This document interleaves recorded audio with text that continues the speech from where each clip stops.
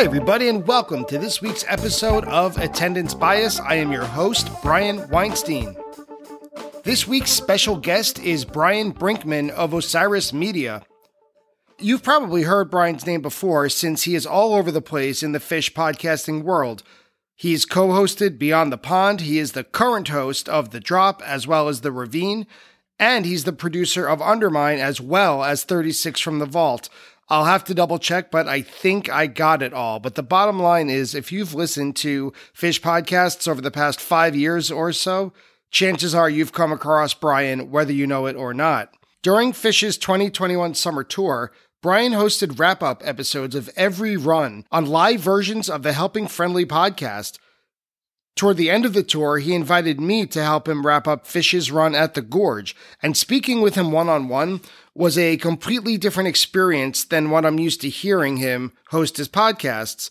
In either scenario, it's pretty clear that Brian is knowledgeable, he's educated, and he's really serious about fish, but his ability to discuss the band goes well beyond their music. He's able to drift off the main topic at hand while still connecting different eras of his life, his personal experiences, other fish shows and jams, and just his general knowledge to virtually any topic being discussed. He's a jack of all trades, and his brain seems to be firing at 100 miles per hour, all while discussing fish. It's really something to hear. This conversation went on longer than we both expected, but I hope you'll agree with me that there is no wasted time at all. For today's episode of Attendance Bias, Brian chose to discuss Fish's performance of Ghost from December 30th, 2016 at Madison Square Garden. On a personal level, as you'll hear him tell, Brian was going through an incredibly difficult and traumatic experience at the time in his personal life, and this version of Ghost, really the whole concert on the 30th of 2016, it acted as something of an oasis in the middle of a crisis. It's a compelling story, and the gem is outstanding, and it all came in an overall uneven year for Fish. So let's join Brian Brinkman to hear about his history in podcasting, the importance of U2's Rattle and Hum, and what it's like driving on a desert by yourself in the middle of the night as we discuss Fish's performance of Ghost from December 30th, 2016 at Madison Square Garden. Let's meet today's guest. Brian Brinkman of Osiris Media, welcome to Attendance Bias. How are you? Thanks so much, Brian. I'm doing great. Great to be here. Right now, we're recording toward the middle of September. Fish has just wrapped up their summer tour. Dick's ended a couple of days ago, and you have had a very busy summer, not just seeing Fish, but also keeping track of Fish and having a big podcasting world and a lot of responsibilities. How has your summer been? It's been good. I made a career change earlier in the summer, and I went podcasting full time and took on a number of projects and have been focused mainly on Undermine, along with a few other things happening here at Osiris Media. And so it's been a very active, very busy summer. I got to do a little bit of traveling, see family, which was great, and then ended the summer with 3 shows at my favorite fish venue, Dick's Sporting Goods Park. And we just released, as of recording, episode 1 of the second season of Undermine. So doing really well. Things are falling into place where 3 or 4 months ago, it was all just kind of a bunch of ideas tossed up in the air. We were hoping that we could organize them. So I feel good today as we speak. Throughout the summer, you hosted a series of wrap-ups on the Helping Friendly pod. Whenever Fish finished a 2-night run or a weekend run somewhere, it was kind of a mid-tour check-ins as we went through. Since you weren't at many of those shows, was there something that you learned? Because you had different guests from all over for each recording, including myself. Thank you for having me. Did you see any trends throughout the summer, or did you see any sort of major disagreements, anything that stood out to you about the summer of 2021 while you were reviewing it in real time? I don't think anyone really had a good grasp on what to anticipate from Fish going into this tour. In tours past, it's always difficult. Sometimes you have a feeling based on past tours that the band is going to come out and continue the momentum, and they change up a bunch of gear and a bunch of technology, and they have a bunch of new songs, and maybe the next tour doesn't get off to as high of a start, or as, it has kind of fits and spurts along the way. And so, you kind of have to reassess your own expectations and understanding of where the band is at. I think it's really hard after 18 months off to say, oh yeah, Phish is going to be great this summer, or Phish is going to have a hard summer. I assumed that they were going to kind of set the foundation and take their time getting settled in this tour. And I was completely wrong on that. And I was pleasantly wrong on that. I think that they came out for as much apprehension as there was around, kind of the sluggishness, the sound in some cases from the Arkansas show. I found a lot to be really interested in musically. And I thought that by the moment that they got to Alabama, and especially started playing that Carini in the second set, you got a real sense of a band that was eager to be back on the road, was really excited to be playing with each other, and had a ton of ideas to get out the gates. The biggest thing I would say I learned from seeing shows, you mentioned I covered shows throughout the entirety of the tour without having seen anything in person. Seeing the way and hearing live in the venue, the way that Trey's new synthesizer pedals align with Page's keyboards, align with this like ferocious drumming from John Fishman. I saw it yesterday on Twitter from an account that I absolutely love following, that there's a lot to compare this sound in Phish to where the Grateful Dead were between 87 and 90, this orchestral sound. And it comes across in the tapes, but it really comes across live. When they get into these jams, there's not a lot of searching and there's not a lot of wasted space. It's a very full band that sounds like there's more than 4 people on stage, which is just remarkable for them at this age. It's so funny that you bring that up, comparing recent Phish to Grateful Dead, late 80s, early 90s. In a small forum that I post on, a Phish forum, someone brought up the question of 4.0 yet again. Is it 4.0? And that's not the focus of this conversation, but a lot, aside from the fact from breaks, which seems to be the delineation, right, of our 1.0, 2.0, 3.0, I think this change into 4.0 is very musical. Other than the 18-month break that you mentioned, they just sound different. But I think when, like you said, when the Dead switched to a lot of MIDI synthesizer sounds, and different keyboardists started kind of rotating in and out in the late 80s and early 90s with Bruce Hornsby coming in on piano, it opened a whole world. Yeah. And Trey's, like you said, his guitar effects with Page's synthesizers that have been creeping in over the last 5 or 7 years. We are in a whole new universe of Phish's sound, plus all the new songs that Trey has written. Yeah, I agree. And, I was thinking about it as I was leaving the final show of the summer, that, how lucky we are in a sense to have gotten this sound, because if 2020 had not featured a global pandemic and Phish had gone on tour, I thought that they ended 2019 really strong. I loved the New Year's run. I loved the Mexico run that they were on. And I was really excited I was going to see a bunch of shows in summer 2020. I think that we were, just based on kind of where the trajectory was going, I think we were in line for a really good summer tour and perhaps fall, who knows. We may have not gotten this sound that we got in 2021 without everything that happened as a result. We may have gotten a good Phish tour. Who knows? Nobody ever will know.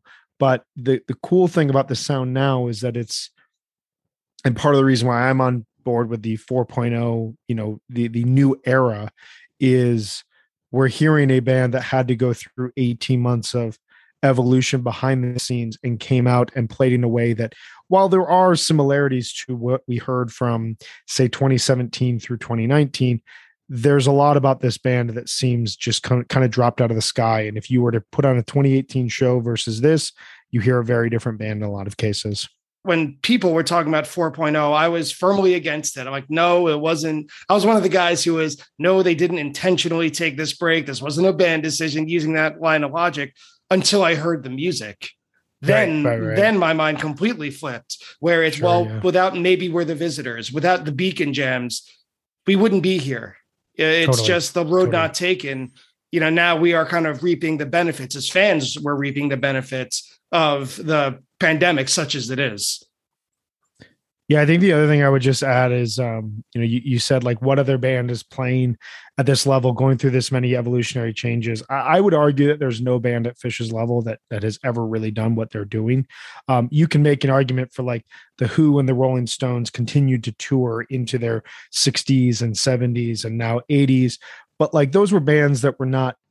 They reached an end point of evolution, and maybe they released a new album every 5 or 6 years. Yeah, but their end point was like 40 years ago. So, Exactly. Like the only comparison I think you can find are like, your smaller, like a Yola Tango, which is one of my favorite bands, which continues to evolve, which continues to push against like the norm of who they are as a band. But Yola Tango is never going to draw 30,000 people to a soccer stadium outside of Denver, Colorado. They're never going to draw 50,000 people to a festival. It's just not who that band is.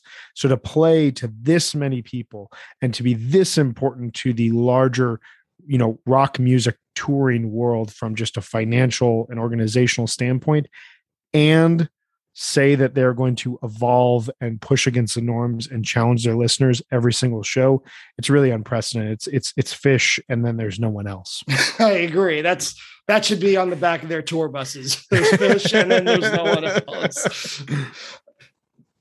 You're originally from Chicago, but it looks like you've been all over the world, actually. Can you give us, in a nutshell, a little bit of your background and who we're talking to?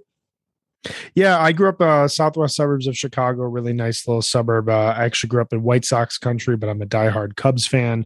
When I got to going to college, I knew I wanted to get out of like my shell and kind of the bubble that I'd grown up in. And so I went to school in Western Montana, the University of Montana, for a couple of years, and absolutely loved my experience there. Met a bunch of great friends, got a real taste of what it was like to live out west. Within college, I ended up doing like a study abroad program. I spent some time in Europe as well as parts of the Middle East. I was studying.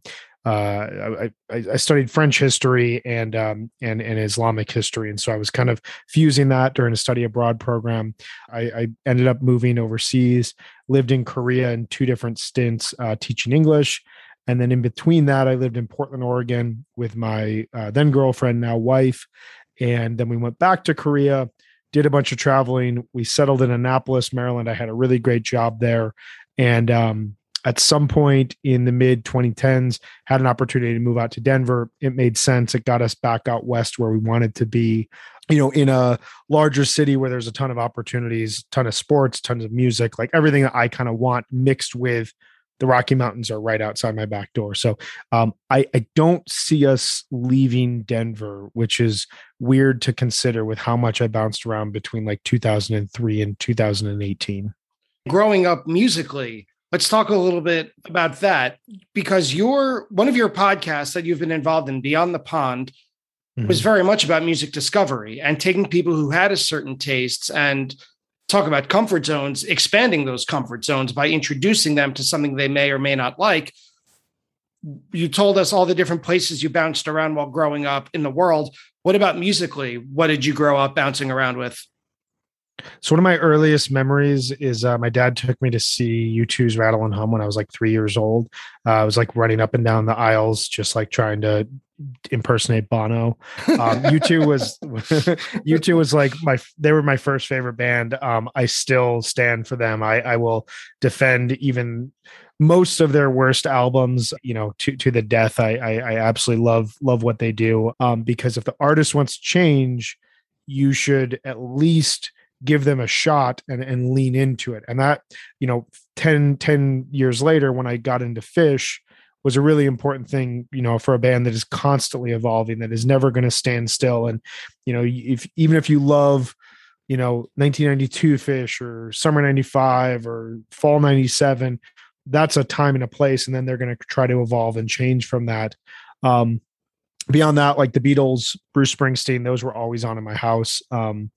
As I grew up, I discovered a radio station called Q101, which people of my age in Chicago will know was the alternative. It was a great station. When I listened to it, they played, I was coming to it like 96, 97. So it was the tail end of grunge. It was when a lot of imposters started to seep into the world of grunge. I would say the best band that I was introduced to via this radio station was Radiohead. They were pushing like Creep, High and Dry. They pushed OK Computer really hard on listeners. You would still get, Pearl Jam, Smashing Pumpkins, Nirvana, Soundgarden. Those would be, thrown in on a regular rotation throughout the day. But like, for example, the 1997, at the end of every year, they would count down the 101 songs that were most requested on their station. And in 1997, you hear like a huge shift in where the listener base is going and also where music is going. The number 3 song was Walking on the Sun by Smash Mouth. The number 2 song was Semi Charmed Life by Third Eye Blind. And the number 1 song was Fly by Sugar Ray. So like, you don't really think of those bands as like quote alternative when you look back at the 90s, but they were featured very heavily in that like post grunge alternative world. For me, I think the biggest thing I got out of that station was understanding, again, like trusting new musical taste, new musical ideas that were beyond where I was currently at. You want to dive deeper and actually understand, like, is this band have depth and meaning? Is there more I can learn from here? And how do I support them? And so I learned that early on, but by like 2000, I was already moving beyond it. I was like you, I was rediscovering my dad's records. I was hearing like Who's Next for the first time. And I was, at that point in time, like Dave Matthews Band crept in, and that was when like the push towards jam bands began. So where did Phish come in on that? So Phish came in the following spring, 2001. My mom, of all people, I mean, she's a very important figure in like my overall life, but also my musical life. She gave me Bittersweet Motel for my birthday, and I don't totally know what her intentions were. I'm curious about that. How does Bittersweet Motel stick out? When it could have been Gimme Shelter, or it could have been, at that time, I think the Rolling Stones Rock and Roll Circus had been recently released. Had just been released. Yeah. So Bittersweet Motel, of all things, I feel like unless you knew, you wouldn't know. I wonder if she had been like marketed to that, like, this is similar, like this is another band like Dave Matthews Band. And I think she just knew I was really into rock music and was like, hey, I think he might like this documentary. And I don't think she had any idea. And I joke around with this to her all the time. Like, I don't think she had any idea what she was actually getting started. I'd heard Phish. I'd heard the name Phish. They were always a huge mystery to me because there's no marketing, there's no music videos. You have to seek them out. And so I threw in the DVD, and I remember the first song is Brian and Robert. It was the first Phish song I ever heard. And I just remember being like, whoa, this is not what I expected. And really liking that, like, Trey had oversized glasses and these guys are wearing like khakis on stage, and like, the shots of them in the bus, like they just look like normal dudes who are on tour. There's nothing, blown up about them. And I'd been seeing bands that, like, there was an image that went along with it. And I loved that it was just like 4 dudes that just happened to be playing music together. And I watched that documentary religiously through the spring of 2001. And I just loved it. I loved, the way the crowd responded to Wilson. I loved, the shots of the great Went, and like just this idea that, like, I looked up where Limestone, Maine was on the internet. It was like, oh my God, they played a barely concert find up it. there. Yeah. Yeah, exactly. That summer I went to a summer camp, and I was working there as a camp counselor, and I was wearing like a Dancing Nancy shirt one day early on. And one of the older counselors came up to me and was like, you like Dave Matthews Band? I said, yeah. He said, have you listened to Phish? I said, here and there. I bought like Alive one, Hampton Comes Alive. I bought Rift. But those are not, like, looking back, that's, aside from like Alive ones are really good. Like, this is who Phish is, but none of those are like as immersive as it can get by any means. You're just scratching and they're not as inviting as some other ones. Right. I think they were just like what was available at Best Buy, but he gave me a tape of 11/17/1994 set 1. And where is that? That is the Hara Arena in Dayton, Ohio. And I remember popping it in, and the band opens up that night with the only other version of Helter Skelter outside of the White Album performance on Halloween, which is important because I said earlier, one of my earliest memories is seeing U2's Rattle and Hum in the theaters, and U2 opens up with Helter Skelter. And so there was this instant connection to this really important moment in my life when I was younger. But whereas Bono leans into this earnestness about Helter Skelter, Fish does not. And they kind of, they're off melodies, and they do the blister on my finger, closing to it. But I remember loving it. I remember like the sounds of the crowd just responding so directly. Son of a Mule with the Mule Duel, like it seemed like this crazy, cool, weird diversion midway through the first set. There was a Divided Sky. Later in the set, there's a Forbin's Vibration of Life, Mockingbird, and like that was just enough to get me to be like, okay, what is Gamehenge? I think I need to know more about this band. And then the set closes with just an absolutely ripping Disease. It took a lot of energy for me to put on another band aside from Fish during that period in time. What was your first show? My first Fish show was 2/20/03 at the Allstate Arena, which I still remember like the cutout, like my mom cut out the newspaper clipping of like Fish returning, which when you think 20 years ago, how crazy it is that like, it was that long ago that we were still getting the news from newspapers rather than like getting it on Twitter or something. But I remember like I lucked into these tickets. I waited in line at like a Sam Goody or something. Sure. As you did back in the day. And I got tickets and I didn't really know where they were. I remember looking up online and being like, I think these are okay seats, but they might be, I really wanted something that like I could see the whole band, and I didn't want to be behind the stage, but you didn't really have any sort of an option then. Right. And to your earlier point, not, it was about sitting at Sam Goody. Not every venue had either a website or even a seating chart on their website, let alone websites now. I think there's one called like viewfrommyseat.com where you could literally put in the section, the row, and the seat number. And it's like a crowdsourced collection of pictures of this is what it looked like when I went in the seat. So you went in to a lot of shows in a lot of situations, kind of blind. I had a seat like first row right off the floor, just on the side of the stage, right next to Mike. And the only downside of that view was I didn't really get the full on appreciation of Kuroda's lights from an indoor setting. So I didn't totally get like what the lights do, but I did get to be very, very close to the band to see them communicating in what turned out to be a very jam heavy show. The way that you and I first got in touch was through podcasting. Can you give us a little bit of background of your history in the podcast Fish world? Honestly, like it kind of begins like as a music fan, I was never really just like, I could never really just listen to music and like consume it. I had to kind of get my thoughts out as well. And I started in 2009, a blog called The Suffering Jukebox, where I did album reviews. I did music write-ups. I started covering Fish shows as I was returning to them in 2010. I did a bunch of Fish shows upon my return from South Korea that year. That blog kind of died in like 2011, early 2012. I was cooking at the time in a restaurant in Portland, and I just couldn't really keep it up. I started a new one when I went back to Korea in 2013, and it was called Tackle and Lines. And I wanted to really like dive deep into kind of analytical focus on Fish history. And I wrote a lot during that period in time and absolutely loved it. And that was actually how I came upon RJB and the Helping Friendly podcast. They had found my blog and found a couple articles I wrote, invited me on. They had just started the podcast and were just looking for guests at that point in time. And he and I hit it off, and I was on a number of like, they would do HF Pod live chats over Google Hangouts, I think, whatever the technology was at that point in time. They're still like on YouTube, and it's really weird to go back and watch, especially as we're like diving deep into like summer 2014. I knew as early as 2015, I knew I wanted to start a podcast. I knew that like I loved writing, but I felt like my skills could be better utilized behind a microphone, and I wanted to learn how to edit, and I wanted to be able to really just like seamlessly incorporate sound with whatever I was talking about. I felt like that would be the better way to showcase Fish. So I started thinking about, how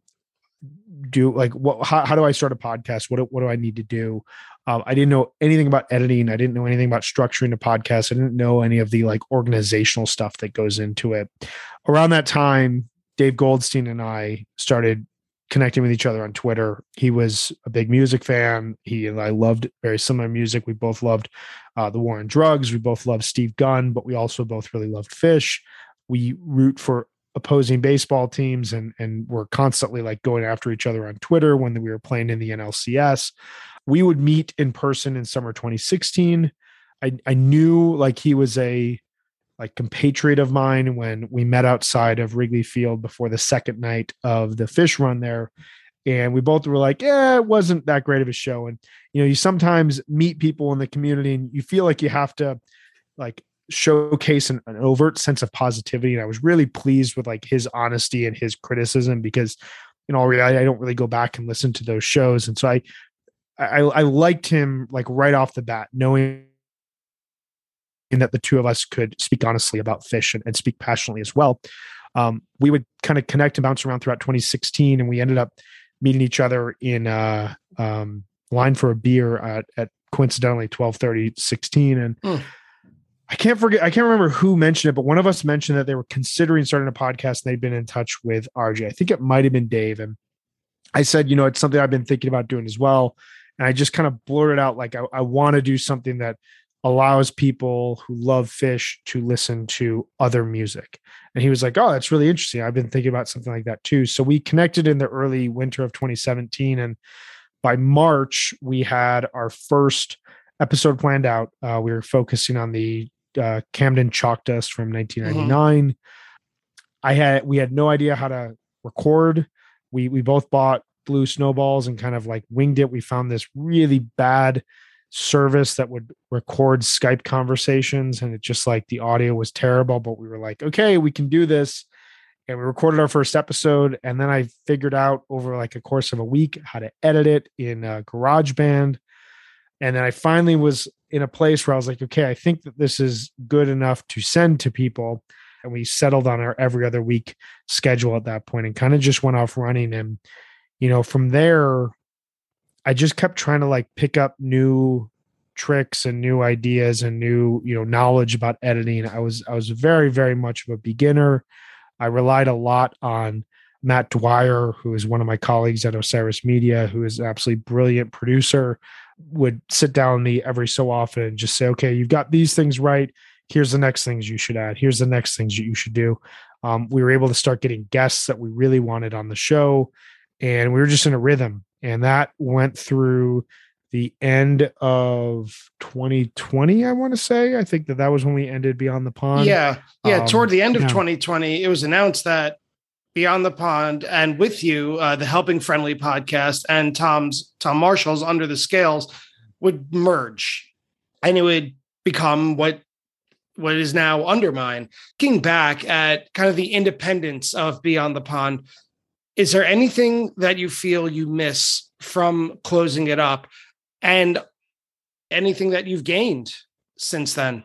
Yeah, I mean, I would say like from what I missed, you know, starting Beyond the Pond felt like everything. And it like every time we sat down to record an episode, and every time I sat down to edit one, and every time we released one, to Dave and I, it felt like the biggest thing in the world. I'm now at a point where like from a professional standpoint and from a financial standpoint, like you have to be focused on a multiple storylines and multiple podcasts at once to really make any sort of a career out of this. It's almost like having kids and watching them grow up. Like there's something about having like a 2-month-old and like literally you are their entire world. And for that time being, like they are your entire world in a lot of ways. And then they grow up and like you kind of recompartmentalize where you're both at in each other's lives. And so like Beyond the Pond was like, it was like the only child for me. I threw everything creatively, you know, personally, professionally into it because I knew I wanted it to be something bigger than what it started as. And I knew that this was where I wanted to go with my career.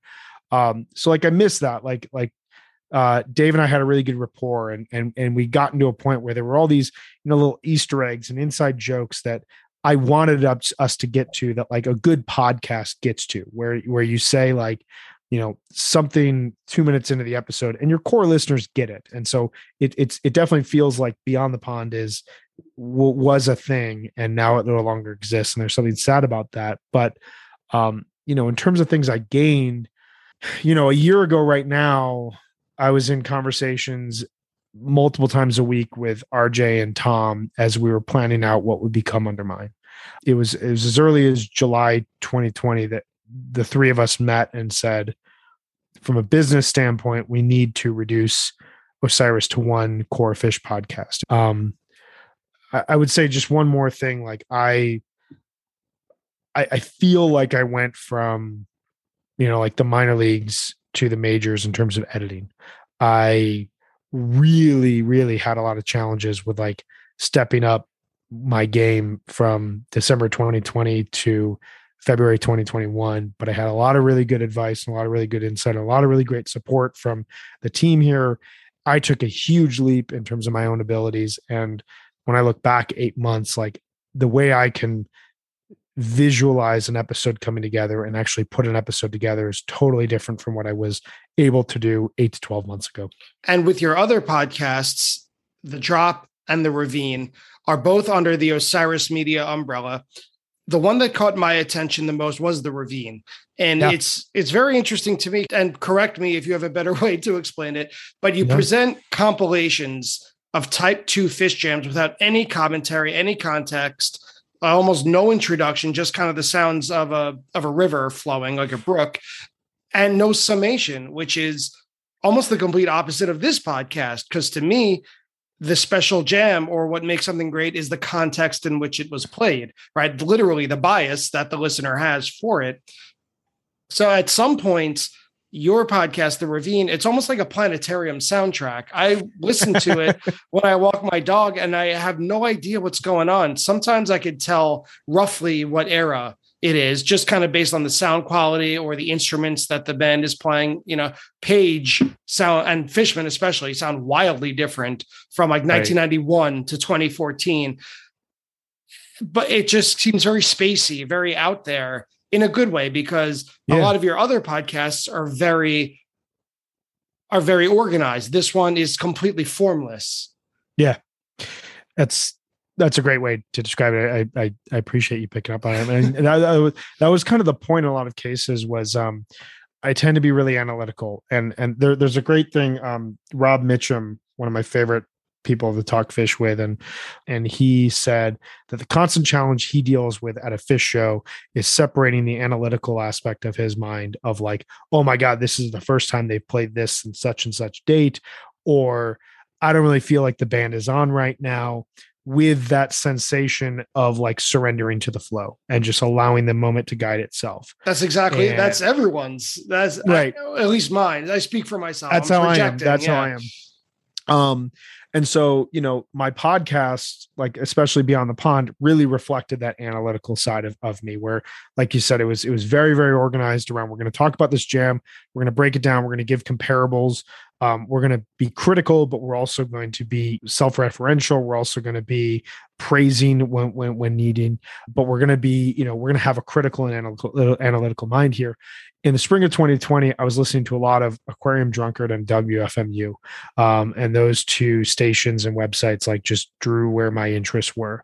And one thing I loved about those shows was they had this freeform nature. They allowed listeners to kind of be immersed in this kind of unfamiliar world of strange sounds and musical ideas. And to me, it mimicked like a late night road trip where you're kind of driving through the desert and you flip on a station. You're like, I don't know what this is, but like this will get me from point A to point B. It's funny you say that because that's what you said on the teaser for The Ravine. I always listen to the teaser first of any new podcast. Yeah. And that's what you said. You're driving on a late night road, it's dark, and you're just kind of scanning through the local stations and you leave something on, even though you don't know what it is. I think you've definitely nailed that, because to me, that's kind of what the Bunny is, except this version, The Ravine, is even less formulaic. Yeah. It's much more coming out of nowhere, coming out of left field. And even better, it flows right into the next one. Each jam it's not standalone. It's like one gigantic blob of music with kind of this minimal membrane around it that it's not literally the same piece of music. Yeah, I mean, it's funny you mentioned the Bunny, because I think subconsciously, like I thought about the Bunny as well as just like the From the Archives series that Kevin Shapiro does. I've always liked his radio voice, and I've always liked that, like, yeah, he sounds like a guy who should be on radio, just like slowly walking you through, whatever musical highlights you've heard. And he never really says too much. He lets the music speak for itself. And I have like a distinct memory of driving through rural Pennsylvania on the way to Magnaball, listening to the 11/16/94 Simple. And he doesn't really announce what will be the next jam and from the archives. It's always you just heard this. And I remember hearing that Simple and being like, trying to decipher in my head, what is this? Because I'd only heard it once or twice. And that moment of kind of like being thrown off by Fish was appealing to me, because a lot of people who I look up to from a musical taste and musical curation standpoint don't really listen to Fish because they can't get past some of the songs. They can't get past the larger like compositions. And I felt like, what if you were introduced to Fish just by way of their improvisation, just by way of their experimentation? Yeah. What if you were introduced to Fish without knowing you were being introduced to Fish? Yeah, there was something like Pepsi subliminal challenge. What if you took the label off of it? Right. And so, that was kind of the origins of it. And, the show, I try to keep it to be, it's really like my escapism within podcasting. It's really like, it's the show I enjoy making the most. I could stop making it tomorrow and it wouldn't change anything for like my own career. It's really like a hobbyist type of approach to it, but I really love making it because I only do it. Well, like the week leading up to a recording, I'm just like listening to a lot of different jams and trying to pick out segments that, really fitting for me. But in addition to that, like I record, edit it all in one sitting. And it usually happens between like 11 p.m. and 2 a.m. on a night that I'm feeling particularly awake. That's really the only hours of the night that like I can get into this thing. It sounds like really it, by the way. Yeah. That's kind of the goal, is to like be in that place. So before we cut into The Ghost from December 30th, 2016, and the New Year's run of 2016, you have the floor because you have so many different podcasts and projects. I just want to give you, in 2 minutes, everything you want to plug, everything you want to make the listeners aware of, where they can hear Brian Brinkman, or at least the influence of Brian Brinkman. Yeah, I appreciate that. Obviously, we're recording this on September 8th right now. The Undermine season 2 has just come out. We'll be in your ears for the next 10 weeks, up until just after the end of fall tour. I'm pretty hard at work on the season right now, doing a ton of editing and putting things together. We have most of the season in production right now to be completed. We know where the story goes, where it ends. So I'm really excited for people to hear that. I'll be on the HF Pod kind of weekly show throughout September as we look back on summer tour, as well as do some kind of deep dives just to kind of talk about older Fish. I think it'll be something that we'll really enjoy. Plus, we'll come back in the fall with those live recaps on YouTube, Twitter, and Facebook.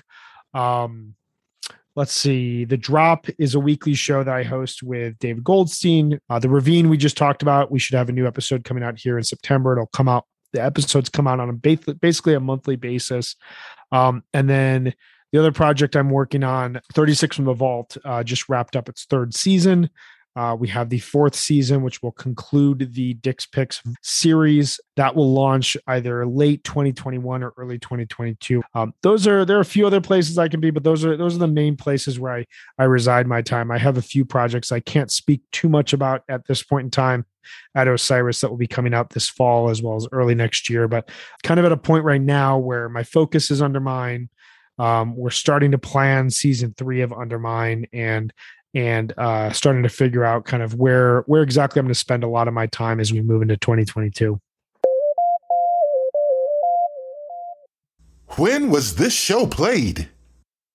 2016 overall, when I look back, I remember it as being something of an in-between year, whereas 2015 I thought was the best year that the band had in 3.0, and 2017 might as well just be called the Baker's Dozen, and 2016 was in between. But when, upon closer inspection, there was a lot of new stuff. There was a lot going on in 2016. They debuted a lot of songs that would eventually appear on Big Boat that was released in the fall of that year. They covered Ziggy Stardust on Halloween, which was the first return to a cover album in a number of years compared to Wingsuit, Fuego, and the Haunted House. Lots of set lists in 2016 included the songs off Big Boat. And as I remember it, often to the disappointment of the crowd, it took quite a while for some of those songs to grow onto the crowd, which is kind of how every new album, how it works, going all the way back to Hoist, I would say, if not even earlier than that. The New Year's Eve run was the typical 28th to the 31st at Madison Square Garden. Interestingly, each night of these four shows opened with an a cappella tune, respectively, Star Spangled Banner, Sweet Adeline, Carolina, and Don't Bogart That Joint. Throughout these four nights, there were rarities littered all over. So Lonesome Cowboy Bill was played on the 28th, along with Karina. Peaches and Regalia and Holy Shit, Secret Smile was played on the 29th. The middle of a Mike's Groove, no less. Right. Yeah, that had to be intentional. Sparks on the show we're talking about today, the 30th, and Don't Bogart That Joint on the 31st. I don't think has been played since, but I'll do a fact check on that one. And despite the fact that I didn't love all the shows I saw in 2016, the New Year's Eve run was pretty strong. There were some really good jams on here. I didn't realize until I looked back at the set lists leading up to this recording that they held back on Big Boat largely throughout the first three shows. Now we know why, with the benefit of hindsight. Yeah. And they had that very artful Petrichor performance on New Year's Eve with it raining. In my opinion, this show, the 30th, was a huge gift. It was by far the best of the run. And the opening sequence of the second set was Tweezer into Sparks, into Ghost, and then Light. And I flipped out. I completely remember where I was. I was with my girlfriend and her sister. We were on the floor at MSG, and my brain just exploded about 10 times throughout those four songs. Even though you picked Ghost, I have to compulsively listen to that whole sequence in order every time. Yeah. What is it that you remember from either 2016 in general, or more specifically from the New Year's run, or even just this show? Yeah, I mean, I think 2016 in general, it reminds me to an extent of 2014 and 1996 the most, just in terms of, you talk about a transitional year. And I think that, the challenge with 2014 and 2016 is, I think with the benefit of 5 to 7 years of hindsight, we can see that the band had really good intentions with what they were trying to do in those 2 years. But you're coming off of a really strong fall tour in 2013, and then I agree with you on this. My favorite tour and my favorite year of 3.0 is 2015, without a doubt. That summer tour is some of my favorite music ever. So, you get a band that is kind of forcing an evolution, and the evolutionary changes that they're forcing upon themselves and us are not really clicking in the moment. And you get a lot of, especially in the summer, kind of substandard shows where I think 2016 flipped in a way that 2014 didn't until later in the year, is the Chula Vista tour closer. I mean, there's some good stuff throughout the West Coast in the summer tour, but the Chula Vista tour closer holds up as a really underrated and fantastic show. And from there, you go to Lock-In. You get what I would say is the second best Dick's run of the entire 10 years that they've played there, and you get this very high quality fall tour that leads into the New Year's Eve run. That I'm right there with you. Like, the band is feeling fresh, trying to throw some new songs out there. There's rumors flying everywhere that this band is going to play 13 shows at the Baker's Dozen. I believe that this New Year's Eve run was the debut of Kuroda kind of taking over the house light system and being able to utilize that within the stadium. So I remember feeling really positive when I was on the bus from Baltimore up to New York to see these shows, and really enjoyed them all the way through. It's funny you brought up kind of forcing an evolution. When I was reading down that quick synopsis of 2016, this was also the year that Fishman first jumped on the Marimba Lumina, which was not very well received in general, from what I remember. And also that very strange lighting backdrop that had the screens going behind the band. Yeah. Yeah. It was, I remember I saw them at Wrigley Field, which were the second and third shows of the tour. And I had previously seen them Alpine, Merriweather, and Magnaball of 2015. And those three runs or three of my favorite runs I've ever seen with the band. And kind of from minute one that I walked in and saw this like new panel and saw like the thing that hooked around them. There were a lot of debuts during that first set. The second set featured a really good Disease and Twist, but there was definitely like, and they do this sometimes where they had such a strong year and it was like, well, we don't want to fall into a rut, so we have to force a change. And sometimes it just doesn't work in general. In 2009, when they came back with Time Turns Elastic, that is a risk. Right. A multi-part composed piece that lasts 21 minutes or 17 minutes. If it doesn't go over with the crowd, it feels much worse than it really is when you listen back to it. Absolutely. Yeah, it's interesting. It's one of the things I love about them. And it's I think I said it earlier, like one of the things I really appreciate about following Phish is they will take risks knowing that there's failure. That's an option. And when they fail, the fan base reacts in a very, critical manner. So where were you around the New Year's run 2016 as a Phish fan? Well, why don't we get into like where, because this jam kind of plays a part in kind of where I was at that point in time. Why don't we do that? Let's do it. This Ghost, you could kind of feel the confidence and the energy from the crowd, which was loud during Sparks. You can feel kind of the afterglow of that bust out. I was so jazzed up. My favorite band is The Who, other than Phish, and I never thought I would ever hear Sparks live, ever. I thought it was a relic. I know they played it at Dick's a number of years before this, but that was like a special occasion. That was because all the songs had to start with S. But I thought it was a relic of like 1993. So I thought, I'm going to go to my funeral completely at peace, having never heard Sparks because they don't play it anymore. So I was in the heavens already. If the show ended right after that, all was good, but you could feel the glow after Sparks ended.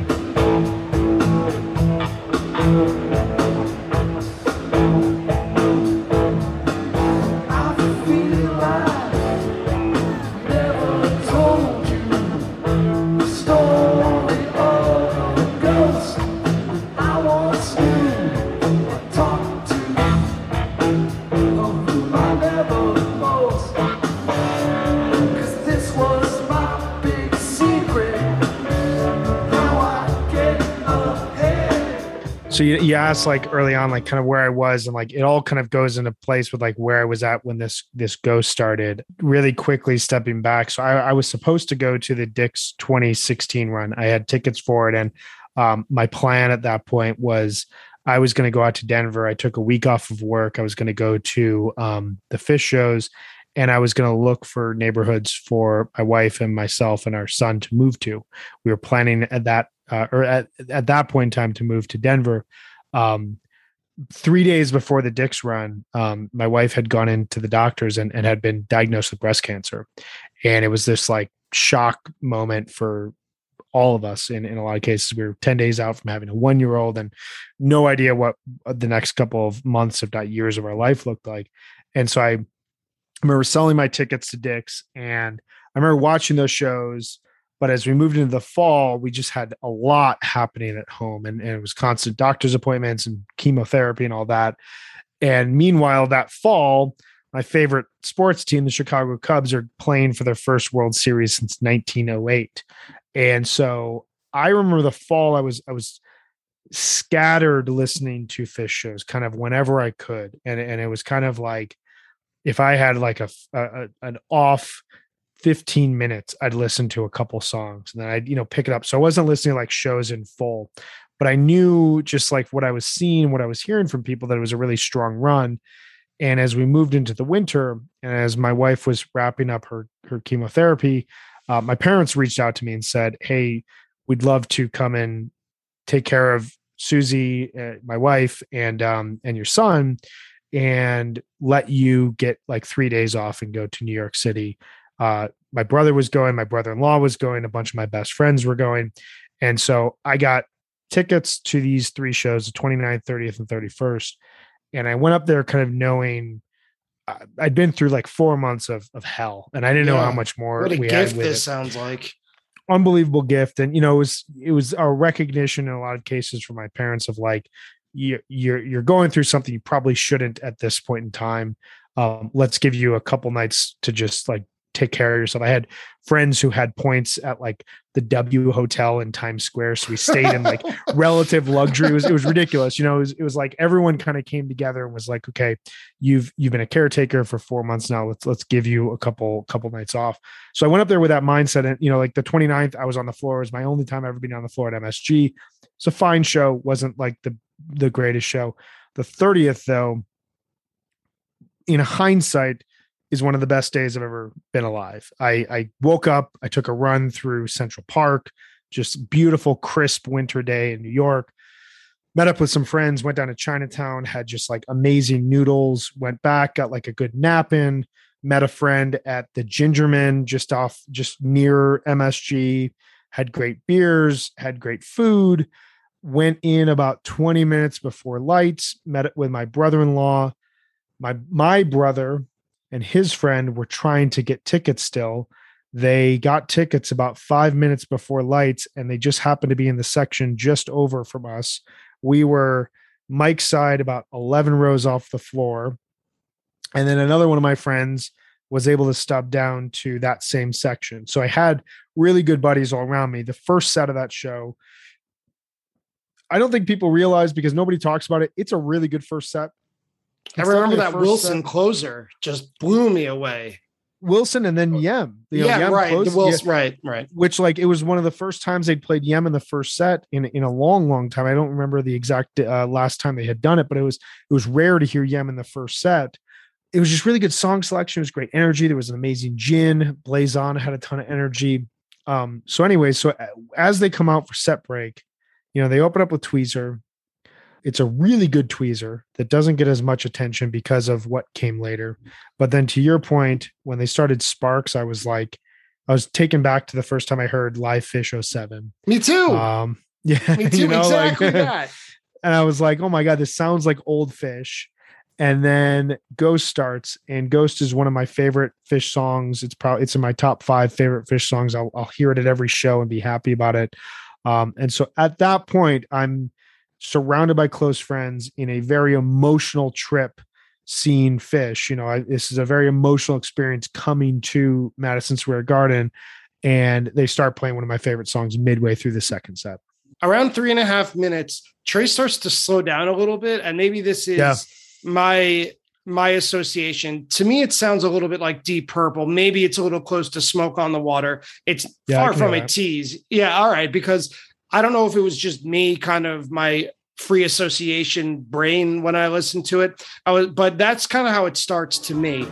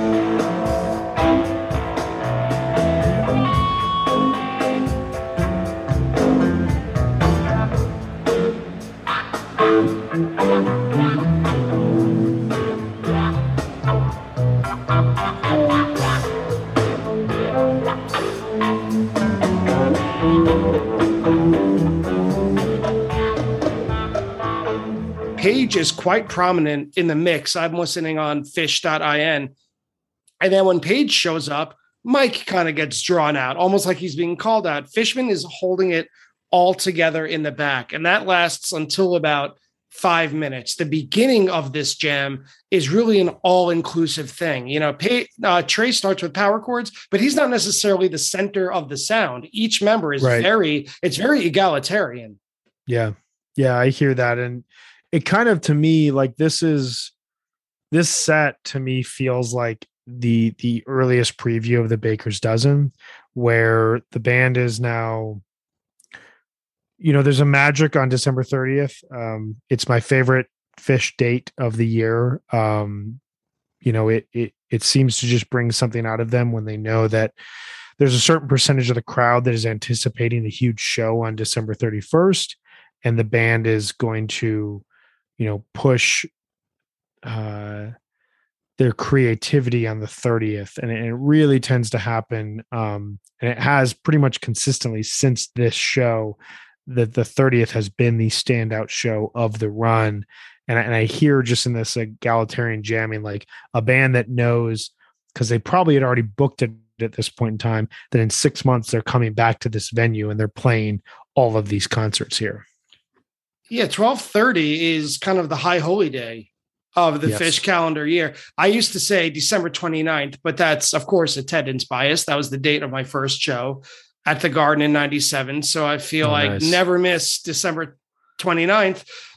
But I would admit under torture that the 30th has kind of overtaken that in terms of reputation and a certain mantle of, if you had to pick one show to see over the New Year's run for musicality, it would be the 30th. And then, like a lot of great Ghost jams, about 5.5 minutes, they're playing what I described as musical peekaboo.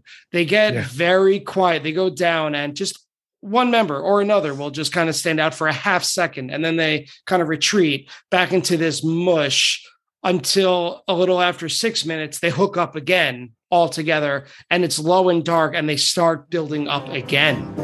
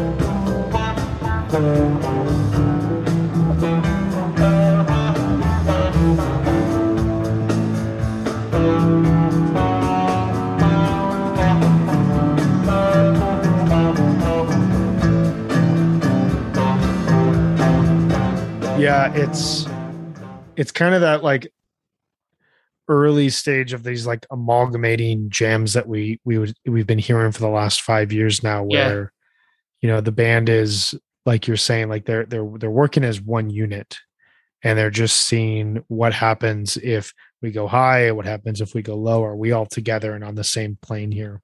Yeah, they all dip their toes in the water, and to get somewhere really high, a really high peak, they have to start super low, like you just said. Right. By 8 minutes, Page really takes the lead. There's some ferocious piano playing right there. And eventually it kind of is a throwback to 2015, a year earlier, and it gets very blissful. It's very major key and pleasant to listen to. Yeah, you get to like, one thing I love about this Ghost is it follows a lot of like hallmarks of early 3.0 Ghosts, and then it doesn't. And it like, there was a point after they played the Holy Ghost, the December 30th, 2010 version, where it felt like for a number of years, every single time they got into Ghost and didn't have an idea about where to take it, they just went into like D major and brought it just home with this peak. And I never found it as satisfying as that initial version at MSG 2010. This version kind of starts to go there. and then figures its way out of it. And when it figures its way out of it is when it really gets interesting. Yeah, when you bring that up, there's on fish.in and fish.net, it's listed as there's a Mountain Jam tease at about 10 minutes. I don't hear it. Personally, I don't hear it. I don't hear Mountain Jam. I'm right there with you. Part of the other reason I love this jam, and we'll get into this here in this segment, is I hear elements of my favorite Grateful Dead song. And I heard it at the show. I've heard it ever since then. And it's a part of my absolute love for this jam. Is that this sort of riff that Trey hits at about 11 and a half minutes? There's this riff that he's toying with. And I don't hear a Grateful Dead song, although the minute you say the title, I'll probably say, oh, obviously, yeah. But the crowd, you could hear it on the recording at 11 and a half minutes. Trey hits this amazing nerve, this riff that he keeps repeating, and you hear the whole place go into liftoff.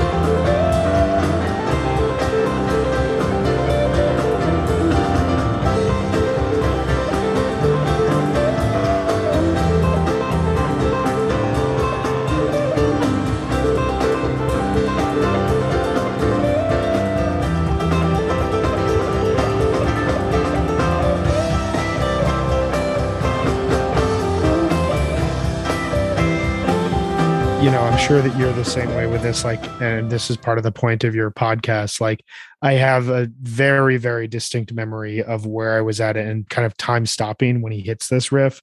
It's funny because I thought about when we were talking about doing this recording, you mentioned like, okay, think of a jam that meant a lot to you in the moment. And, I went through a few jams in my head, and like the AC/DC Bag from Coventry came up. There was a couple from Magnaball that came up. There was the Ghost from Dick's last year, 2019 that came up. But I keep coming back to this Ghost because I literally can like close my eyes and I can see these like purple lights on Trey, and it's kind of from behind, so it looks like the band is like moving forward and he's leaning forward and just kind of rocking back and forth, and he plays this riff that to me, it's not a direct tease by any means, but it sounds like he's toying with the Grateful Dead's The Wheel, which is my favorite song by the Grateful Dead, and it sounds ethereal. It's like you're just floating in space listening to them. And I remember like he plays the riff once, he plays it twice, and by the third time, he has it down, the rhythm he wants to play it with. It's totally in conjunction with the band. And that moment you're speaking of where like the crowd rises up and you hear every single person in the audience acknowledge what he's doing. It's just like I get chills thinking about it. It's the moments that we go there for, that going into the show, they could have played all of these songs and not found that moment, and it still would have been a great show. But because he found that, it's something that wouldn't have happened without that moment in time playing that music that just, it hit me so hard. after that big peak at about 11 and a half or 12 minutes, Mike and Paige kind of team up together. You have to listen a little exclusively. You have to listen a little harder for them to hear that they're doing it together. Trey joins in, and it hit me at this point really how nimble they are, that it's like perfect team ball. It's like when you see like the mid 90s Bulls playing basketball, and you never know who's going to be hot that night. And you could pass to anyone and they're going to be the one to score. That's the image that came to my mind during the 13 or 14 minute point of this jam, that everyone is on point, but not all at the same time. And they are such good listeners to one another that they know who to hand it off to. And they'll take the lead for a while until it's time to sit back and hand it back to another player. And for this minute, from about 13 minutes to 14 minutes, it's Mike and Paige together. Yeah, it's a really good observation. It's one of those things that, like, I'll fully admit, like, there are so many times I've listened to this version, and I don't really do this with a lot of other jams, but there's so many times I'll listen to this, and like when that theme goes away, I'll just rewind to listen to it again and again and again. And it wasn't until recently that as we were leading up to this show, I was listening to this set in full a couple of times, just kind of, remind myself, see if there was anything different I hadn't heard on previous listens. And the thing that really stuck out to me was this segment from 13 to 14 minutes.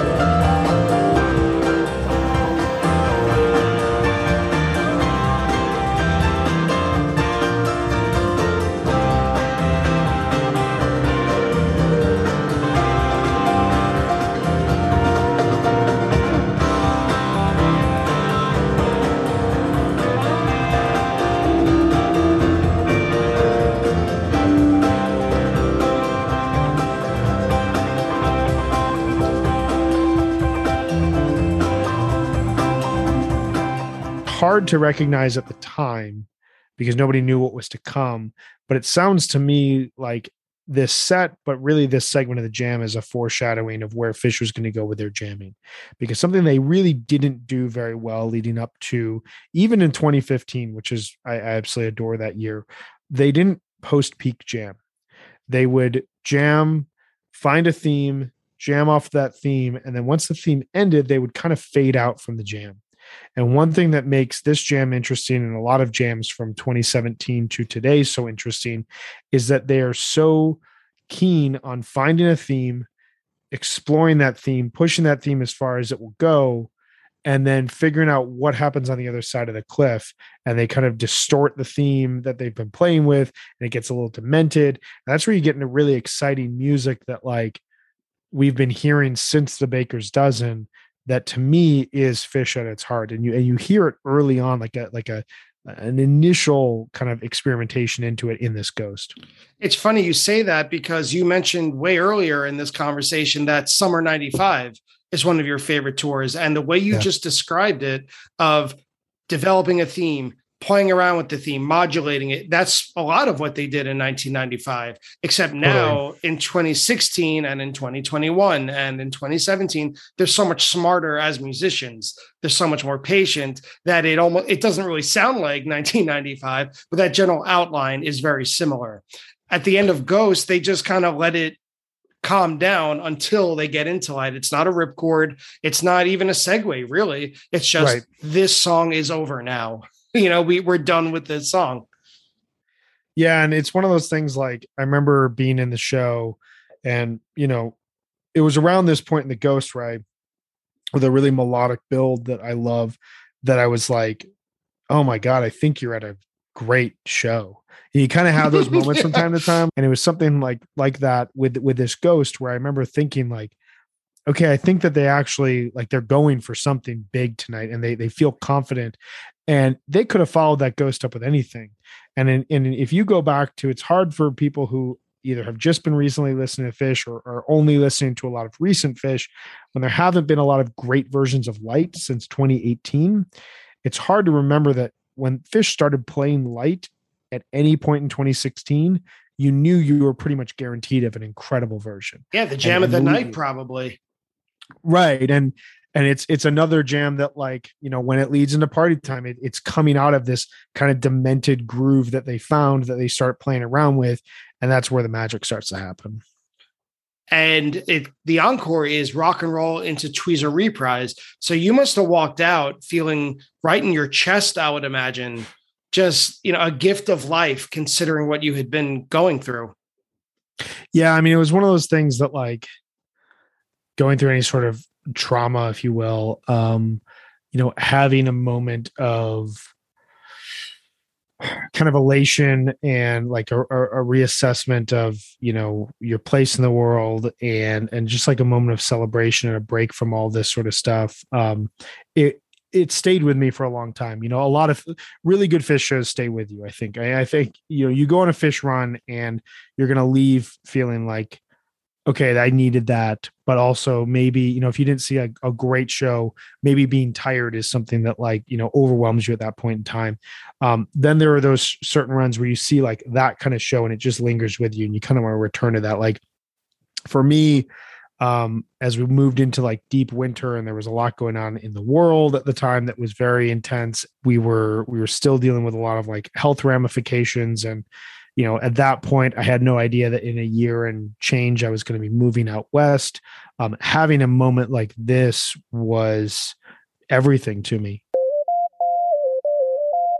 Well, Brian Brinkman, thank you so much for coming on and sharing that with you. If it's one of the most or the most meaningful show you've ever been to, then you've done your part in coming on Attendance Bias, because that is the heart of what we go for on this show. And thank you for coming on and sharing the story. Thank you, man. with me, with the audience, with anyone who is lucky enough to come across it. Before we exit this, let's give you one more plug for everything. Let's see if I can remember, and you'll have to plug in the blanks because I don't have that great of a short-term memory. So you work as producer of the Undermine podcast. You host, in a sense, you kind of organize and put together the Ravine. There's the Drop, and I feel like I'm forgetting one. Am I forgetting? I'm also the producer for 36 from the Vault, but you got the majority of it. Thank you. Okay, good. And all of these are available on Osiris Media. Yes, all of them, and wherever Osiris you get Media. Podcasts in general. Yes, absolutely. All right. Well, thanks again for coming on, for sharing your story, for breaking down this awesome ghost. I appreciate it, and I hope we get to talk soon. Absolutely, man. This was great. Thank you so much. And that's it for today's conversation with Brian Brinkman of Osiris Media. As you can tell, Brian is a very studious Phish fan. He's the sort of fan who takes the band and their music very seriously. I do as well, but it was really humbling to speak with him about someone who's so steady and even-voiced about Phish. Considering that, Brian obviously knows his stuff, and when talking about the band and this jam and his own history, he threw out a lot of different dates, a lot of different shows, a lot of different songs, and some statistics that we just needed to go back and double check. So now it's time for the Attendance Bias Fact Check. Attendance Bias Fact Check. First, Brian said that one of the first ways he got into Phish was when his mom bought him Bittersweet Motel in the spring of 2001. I was time traveling back to when Bittersweet Motel was first released while he was speaking, and I said that it was a curious choice because maybe the Rolling Stones Rock and Roll Circus had been recently released and that might have been a more traditional purchase. But my memory was playing tricks on me, since the Rolling Stones concert was actually released in October of 1996. When we were speaking about seating charts and venue websites, the correct website that I mentioned is aviewfrommyseat.com. On that site, people upload pictures of their seats with the section, row, and seat number labeled, so always check that out before you commit to a purchase if you want to make sure you're getting the view that you want. When listing rarities and highlights that were played during the 2016 New Year's Eve run, Brian and I paused just kind of to giggle at the appearance of Secret Smile on the December 29th, 2016 setlist. That track appears on the Undermined album. It's only been played 9 times in the history of Phish, and it's a slow ballad that, if you look up some reviews, it's pretty harshly maligned by fans, but I happen to enjoy it. In that same conversation about the 2016 New Year's Eve run, I said I would check to see if Don't Bogart That Joint had been played since New Year's 2016, and I was right, it hasn't been. And when discussing the first set of this show, Brian made it a point to mention how You Enjoy Myself rarely closes a first set. He also mentions that he couldn't remember the last time they did that before December 30th, 2016. I checked, and according to Phish.net, the answer is they last closed set 1 with You Enjoy Myself on July 27, 2014 at Merriweather Post. Coincidentally, that show was a topic of conversation on Attendance Bias with our friend Tim of Wook Plus. And finally, in what I have to imagine is a simple slip of his tongue, Brian referred to the Holy Ghost on December 30th, 2010. That incredible version of Ghost was actually played the next night on New Year's Eve, December 31st, 2010.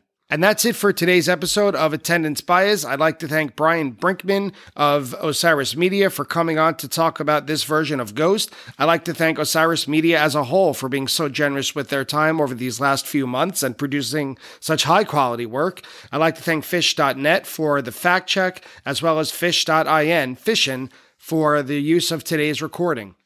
And if you enjoy Attendance Bias, please, please, please leave a rating and a review on your favorite podcast app. You can also reach out and find me on social media, most likely on Twitter and Instagram. Reach out, say hello, and I'll send you a free sticker. And finally, the most important, thanks to you, everybody, for listening to Attendance Bias. Thanks again, and I will see you next week.